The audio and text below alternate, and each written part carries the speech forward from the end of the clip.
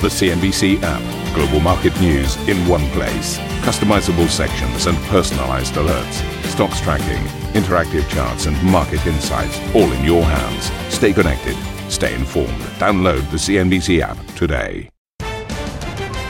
Very warm welcome to Squawk Box this Monday morning. Your headlines.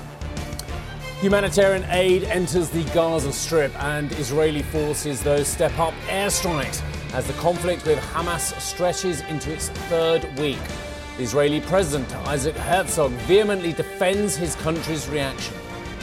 It's very easy to blame Israel. Let's just remember where we were, what happened, and how do we have the right to defend ourselves.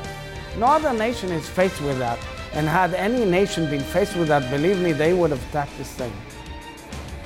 Risk aversion sets in. Asian stocks now falling for a fourth day as the global bond sell-off continues, whilst a number of Fed speakers signal the central bank may be done raising interest rates.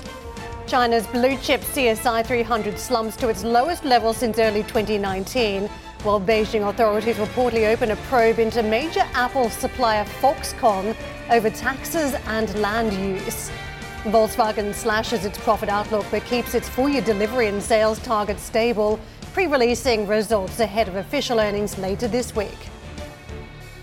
Speaking of the earnings calendar, corporate earnings kicks off into high gear, with 30% of S&P 500 companies reporting this week as all eyes turn to the tech titans and the Magnificent Seven: Alphabet, Microsoft, and Meta.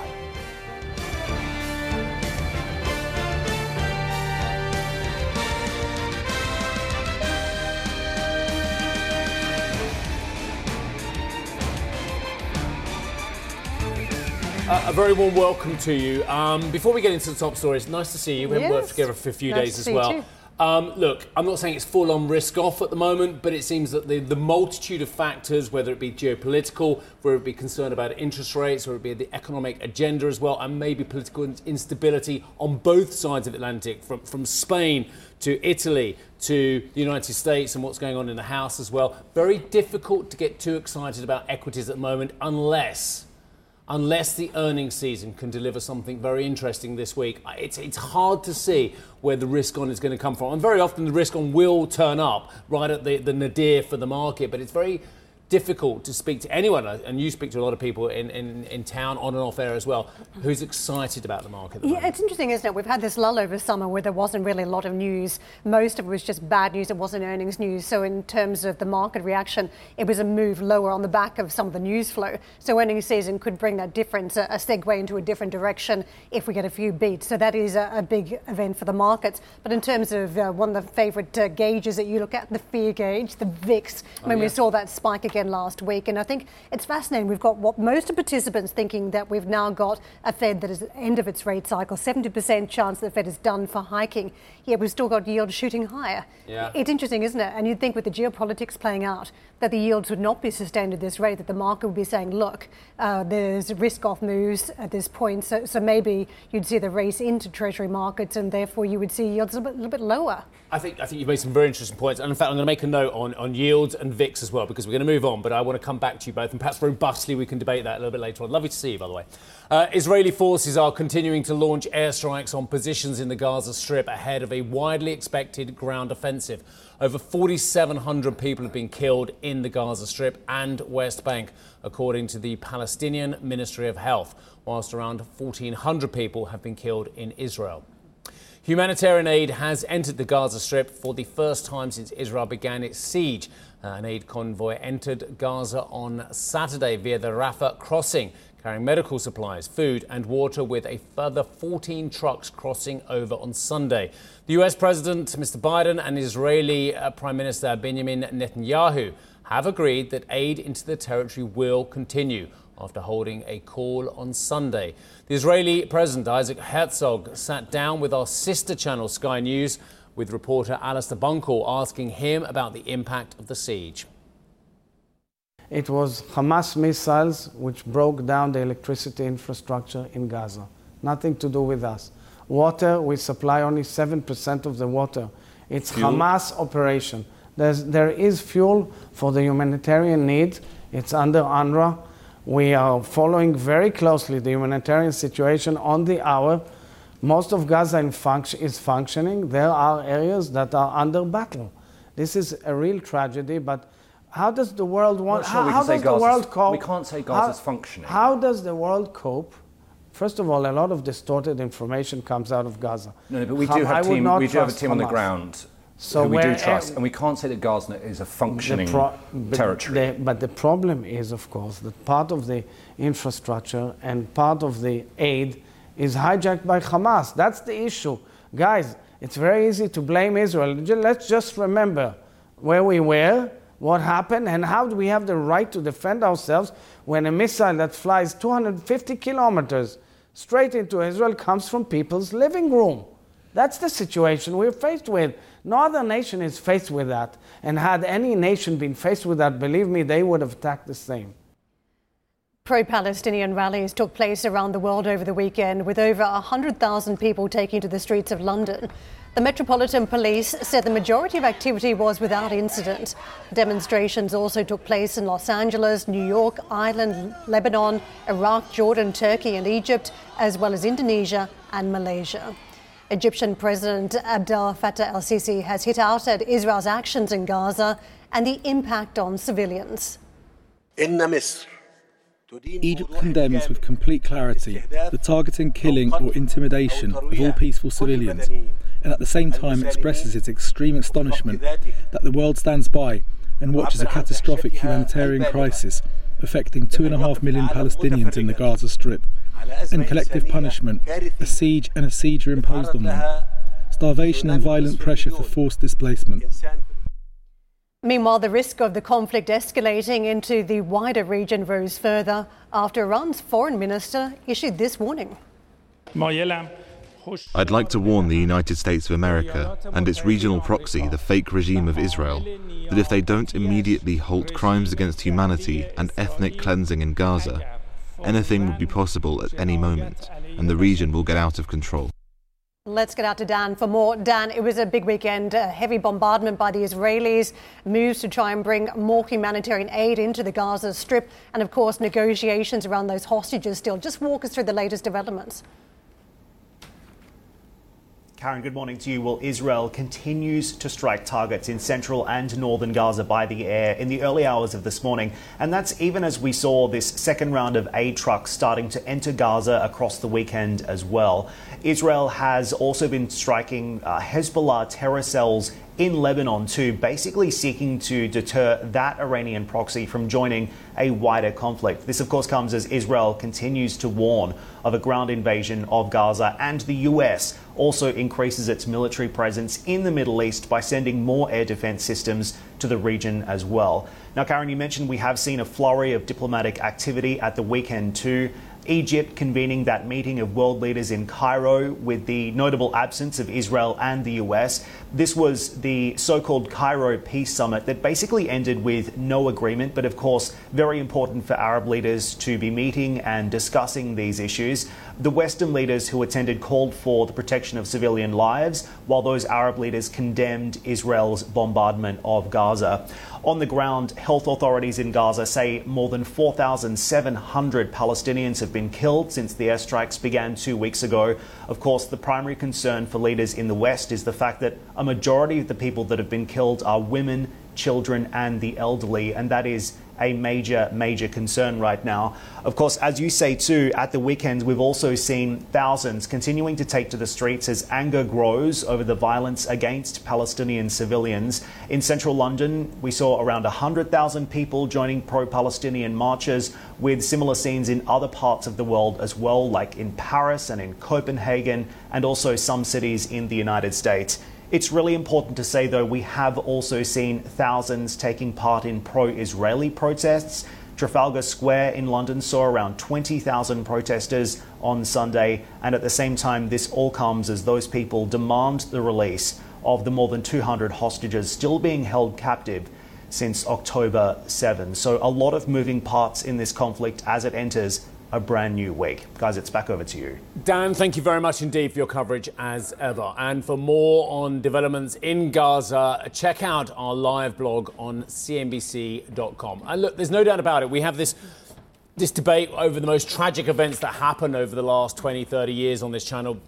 We always ask the question, how are geopolitical effects going to affect markets? And the truth of the matter is, it's very, very hard to pinpoint it's because of this that the market's doing it, it's because of that. But the truth is, Karen, actually, on sentiment, which is already fragile, I would say it's certainly having a further dampening effect. Yeah, I think it's fascinating to take a look, though, at the yield story, because on the back of the Hamas attacks, we saw the early reaction as well. This could spill into a wider conflict. Some of that settled down for a couple of days, but we've circled right back to that concern for markets and for the globe as we take a look at what could take place in the Middle East. And the reality of that situation could put a bid back into the safe havens, and you think US Treasuries. But that part of the market, we've got yields escalating again. The long end, for instance, very close to the 5% mark last week. And this was the real undercurrent for what we saw in equity markets, the fact that we marched higher on these yields. You could see just shy by 3 basis points this morning of that 5% mark. And again, it's that headwind that the markets battled over some of the summer months. Just looking at the escalation in yields and saying, look, this changes the very nature of the cost of capital. And if you think about all these corporates that are refinancing down the track, it has a major bearing at some point. And you can see US markets in retreat on that Friday session as a result.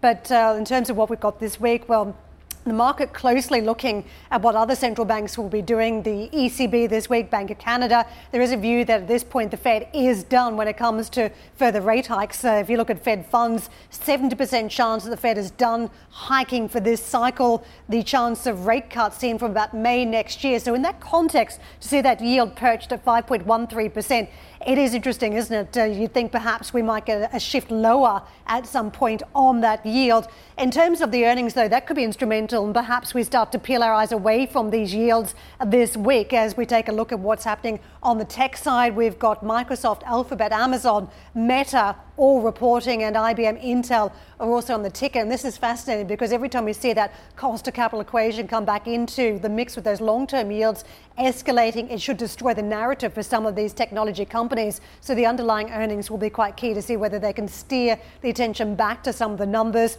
Also worth pointing out, we're going to have some GDP numbers that may be influential for that yield on the US 10-year Treasury this week. The numbers we're looking for, 4.2% on GDP. So we'll be looking at that annualized growth rate when it crosses. In terms of the dollar, the escalation in yield supported for dollar trades. Morning session, sterling euro all on the back foot. 121.5 on sterling. We're down 0.1% on cable trades. Euro dollar 105.76. Also giving back some territory. Dollar yen closely eyed. Look at that, just shy of the 150 handle. There's a lot of chatter in the markets as to whether the Bank of Japan will be dragged back into the market to tweak its yield curve control policy as we again see this tightening yield story globally, putting pressure on this dollar yen rate, the weakening of that currency. A dollar yuan is firm on morning session. To the Asian markets more broadly on the back of that Wall Street loss, so you've got to say it is downbeat today. 0.8 off from Australia to Shanghai. Shenzhen down just over 1% and 0.4 down for the Japanese stock market today, Steve. Yeah, I think the market's playing a little bit of a whack-a-mole at the moment, but again, it's this constant dialogue we're getting from the Federal Reserve. And again, I'll ask you the question, is it helping the market make decisions, or actually is it confusing the market as well? The latest to speak is Loretta Mester. She said that the Federal Reserve benchmark rate is either at or near its holding point. But she also agrees with the central bank's current forecast for one more hike before the year's end. Now, speaking before the Shadow Open Market Committee, the Cleveland Fed president stressed policymakers need to stay nimble as the effects of policy tightening become increasingly apparent. The Federal Operating Markets Committee, FOMC, will hold its next meeting. They're calling it the Halloween meeting already, aren't they? October 31st to November 1st, where it's widely expected to keep rates steady. Elsewhere, the Atlanta Fed President Raphael told CNBC inflation is on track to slow down enough that the Fed could potentially ease its policy rate next year. We are not going to see a recession. That's not in my outlook. We're going to see a slowdown, and inflation will get down to its 2%. I don't think that we'll be cutting rates before the middle of next year at the earliest. Coming up on the show, Italy marking 1 year of Prime Minister Giorgia Meloni taking power. We'll discuss the impact of her premiership and what could be next for Rome. Plus, another big week of earnings both here as well as stateside. Kicking off tomorrow with two of the tech's biggest names. We'll break down what to expect later in the show. But first, we'll look at the latest results then from Philips with the CEO, that's Roy Jacobs. Don't miss that first on CNBC interview. It's coming up right after the break.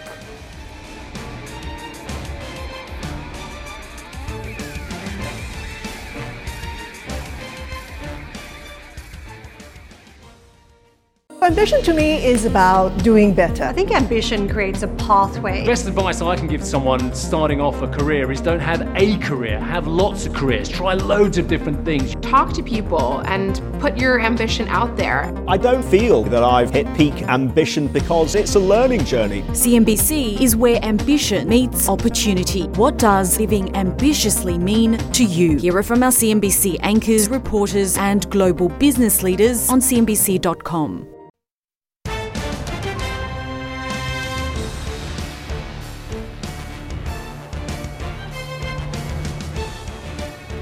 We had a really good conversation with the CEO of Roche last week, talking about the current suite of operations, where the growth is as well.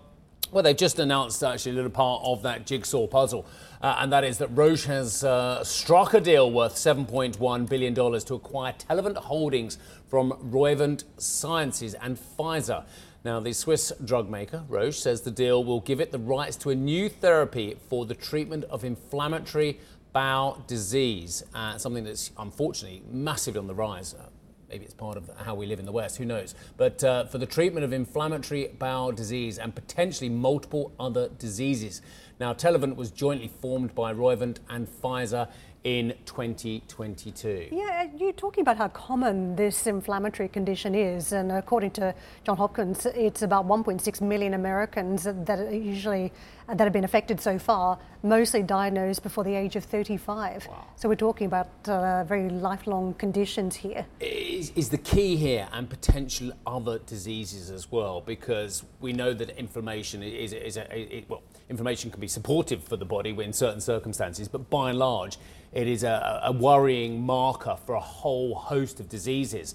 And of course, there are root causes of inflammation, but actually in bowel disease as well, it can signal some really bad things going wrong as well. So actually, I think any treatment for inflammatory bowel disease could have many, many other avenues as well. So absolutely fascinating window. So this company, Telavant, was jointly formed by Roivant and Pfizer in 2022. So we're talking about a company here that is, very young for it then to be a part of another venture as well by another large company. So I think it's quite interesting to see such a journey taking place. And on the back of COVID, it felt as though the funding environment did change to an extent. Healthcare very much back in focus.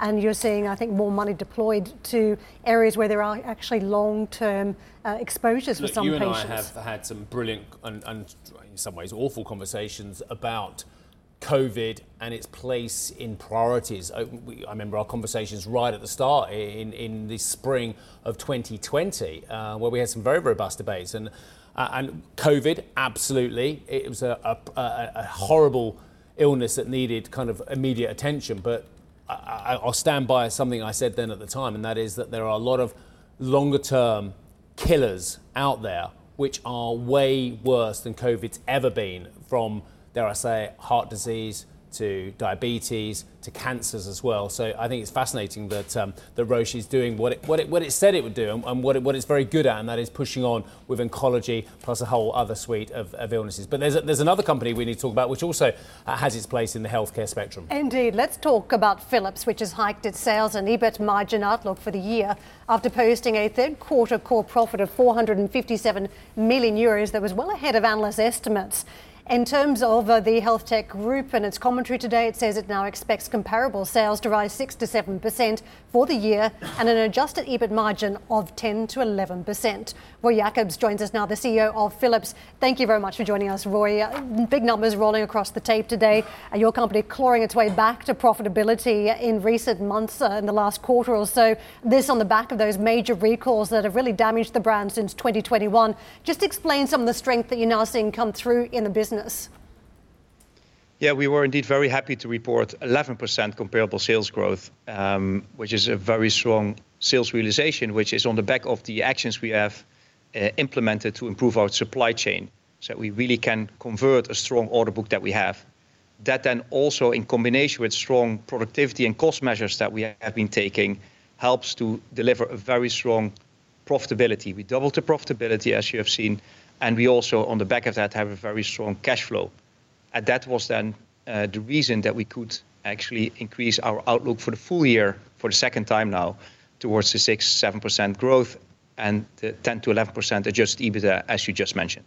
Roy, let me ask you about the recall. I can see there's a line here today in the results that completing the Philips Respironics recall remains your highest priority. But that said, it was only several days ago that the FDA has said it's still not satisfied with your recall here, that it wants further risk testing, additional risk testing.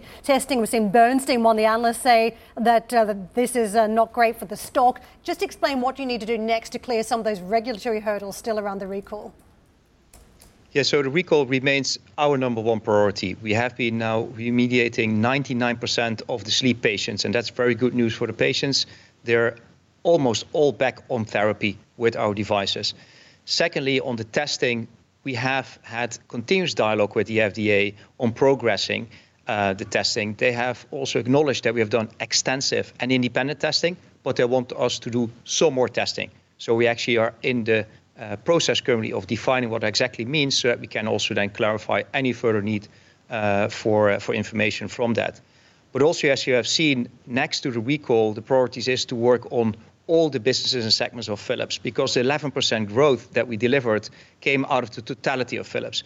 And we were very happy to see that all of the other businesses, both consumer as well as health businesses, across all geographies showed very strong growth.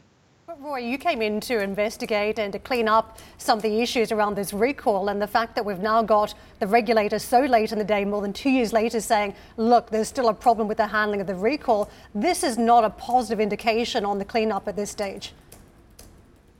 So we continue to work on the recall, as I said, as a very important priority area. We also say that, and we knew that this is hard work that we need to do. We're making the progress at 99% of the remediation, and we keep focused on working very closely and collaboratively with all the regulators around the world. On that note, we were also happy to see that we can return to sleep in other parts of the world where we got the clearance to get back into the market.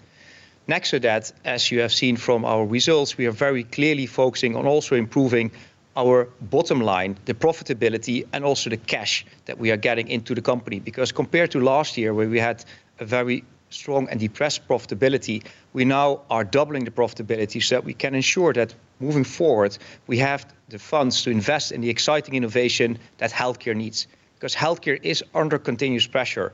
There are massive shortages in labor, massive pressure on funds, and we need to step forward with our technology as well to help them to deliver better productivity. Roy, very good morning to you, sir. I think there's two Philips at the moment, and you and I and Karen have discussed this previously. The one that's blighted by the respirators, and then there's the rest of the business, which is going forward, and obviously you're very excited about, such as diagnostics up 14% on comparable sales. But I want to just pull on some comments that you made, and I've just been on your website, in fact I'm still on your website, looking at the comparable sales figures. Comparable order intake, 9% lower than the third quarter 2022. And if we park respirators somewhere else for the moment, you say here it was mainly due to a high comparison base related to the exceptional high levels of 2021, lower orders in China and longer lead times. It's the latter 2 points that I'd like you to drill into if you could. What's going on in China? Because many of us out there are very worried about the headline level of growth not reflecting the economic reality for companies such as yourself, sir. Yeah, China is a very important part also for Philips. Actually, on a positive note, we celebrated 100 years in China for Philips last week. So we have been there for long, and we have also seen different cycles. Now, currently, as you've seen, the economy is a bit depressed, more than we were expecting, and that actually is also showing in the results. But if you look to the prospects of China going forward, actually there is a very strong market out there that still needs to be served.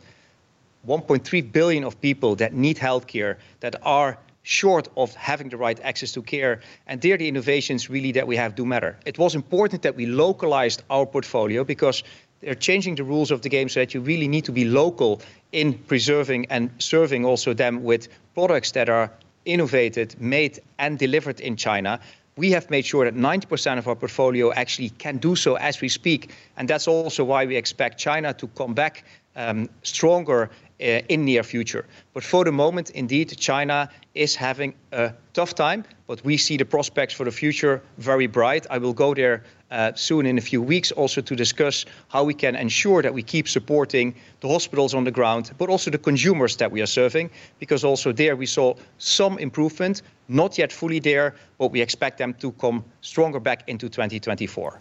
Roy, and again, I appreciate the fact that things, by and large, are very positive in the broader outlook for your company, raising your outlook further for 2023. But you're also talking about the increasingly volatile geopolitical environment. Could you address that latter point for our viewers, please? Yeah, the saddening conflict in the Middle East, of course, is just the latest show of that we are living in volatile worlds. We had earlier this year other conflicts dialing up. This is the latest one, and within that context, we need to make sure that we keep providing the solutions to our customers. And that's what we also are doing by simplifying our organization, so that we are more agile, we can more regionalize, and make sure that we adapt to the new realities that are unfolding sometimes within days and weeks. And that's something that we are very acutely aware of. Within that context, we still have raised our guidance. We believe that we have currently our execution focus in place and improvement that we have been showing also underpins that we could do that for the rest of the year. But we are aware that the world that we live in, both inflation, still the interest that's out there, and the geopolitical conflicts makes that you kind of need to be on your toes to be effective as a company in this kind of conditions. Thank you for listening to Squawk Box Europe Express. For more market-moving news, you can head to cnbc.com or join us again on the show with me, Steve Sedgwick, and Karen Cho, weekdays on CNBC.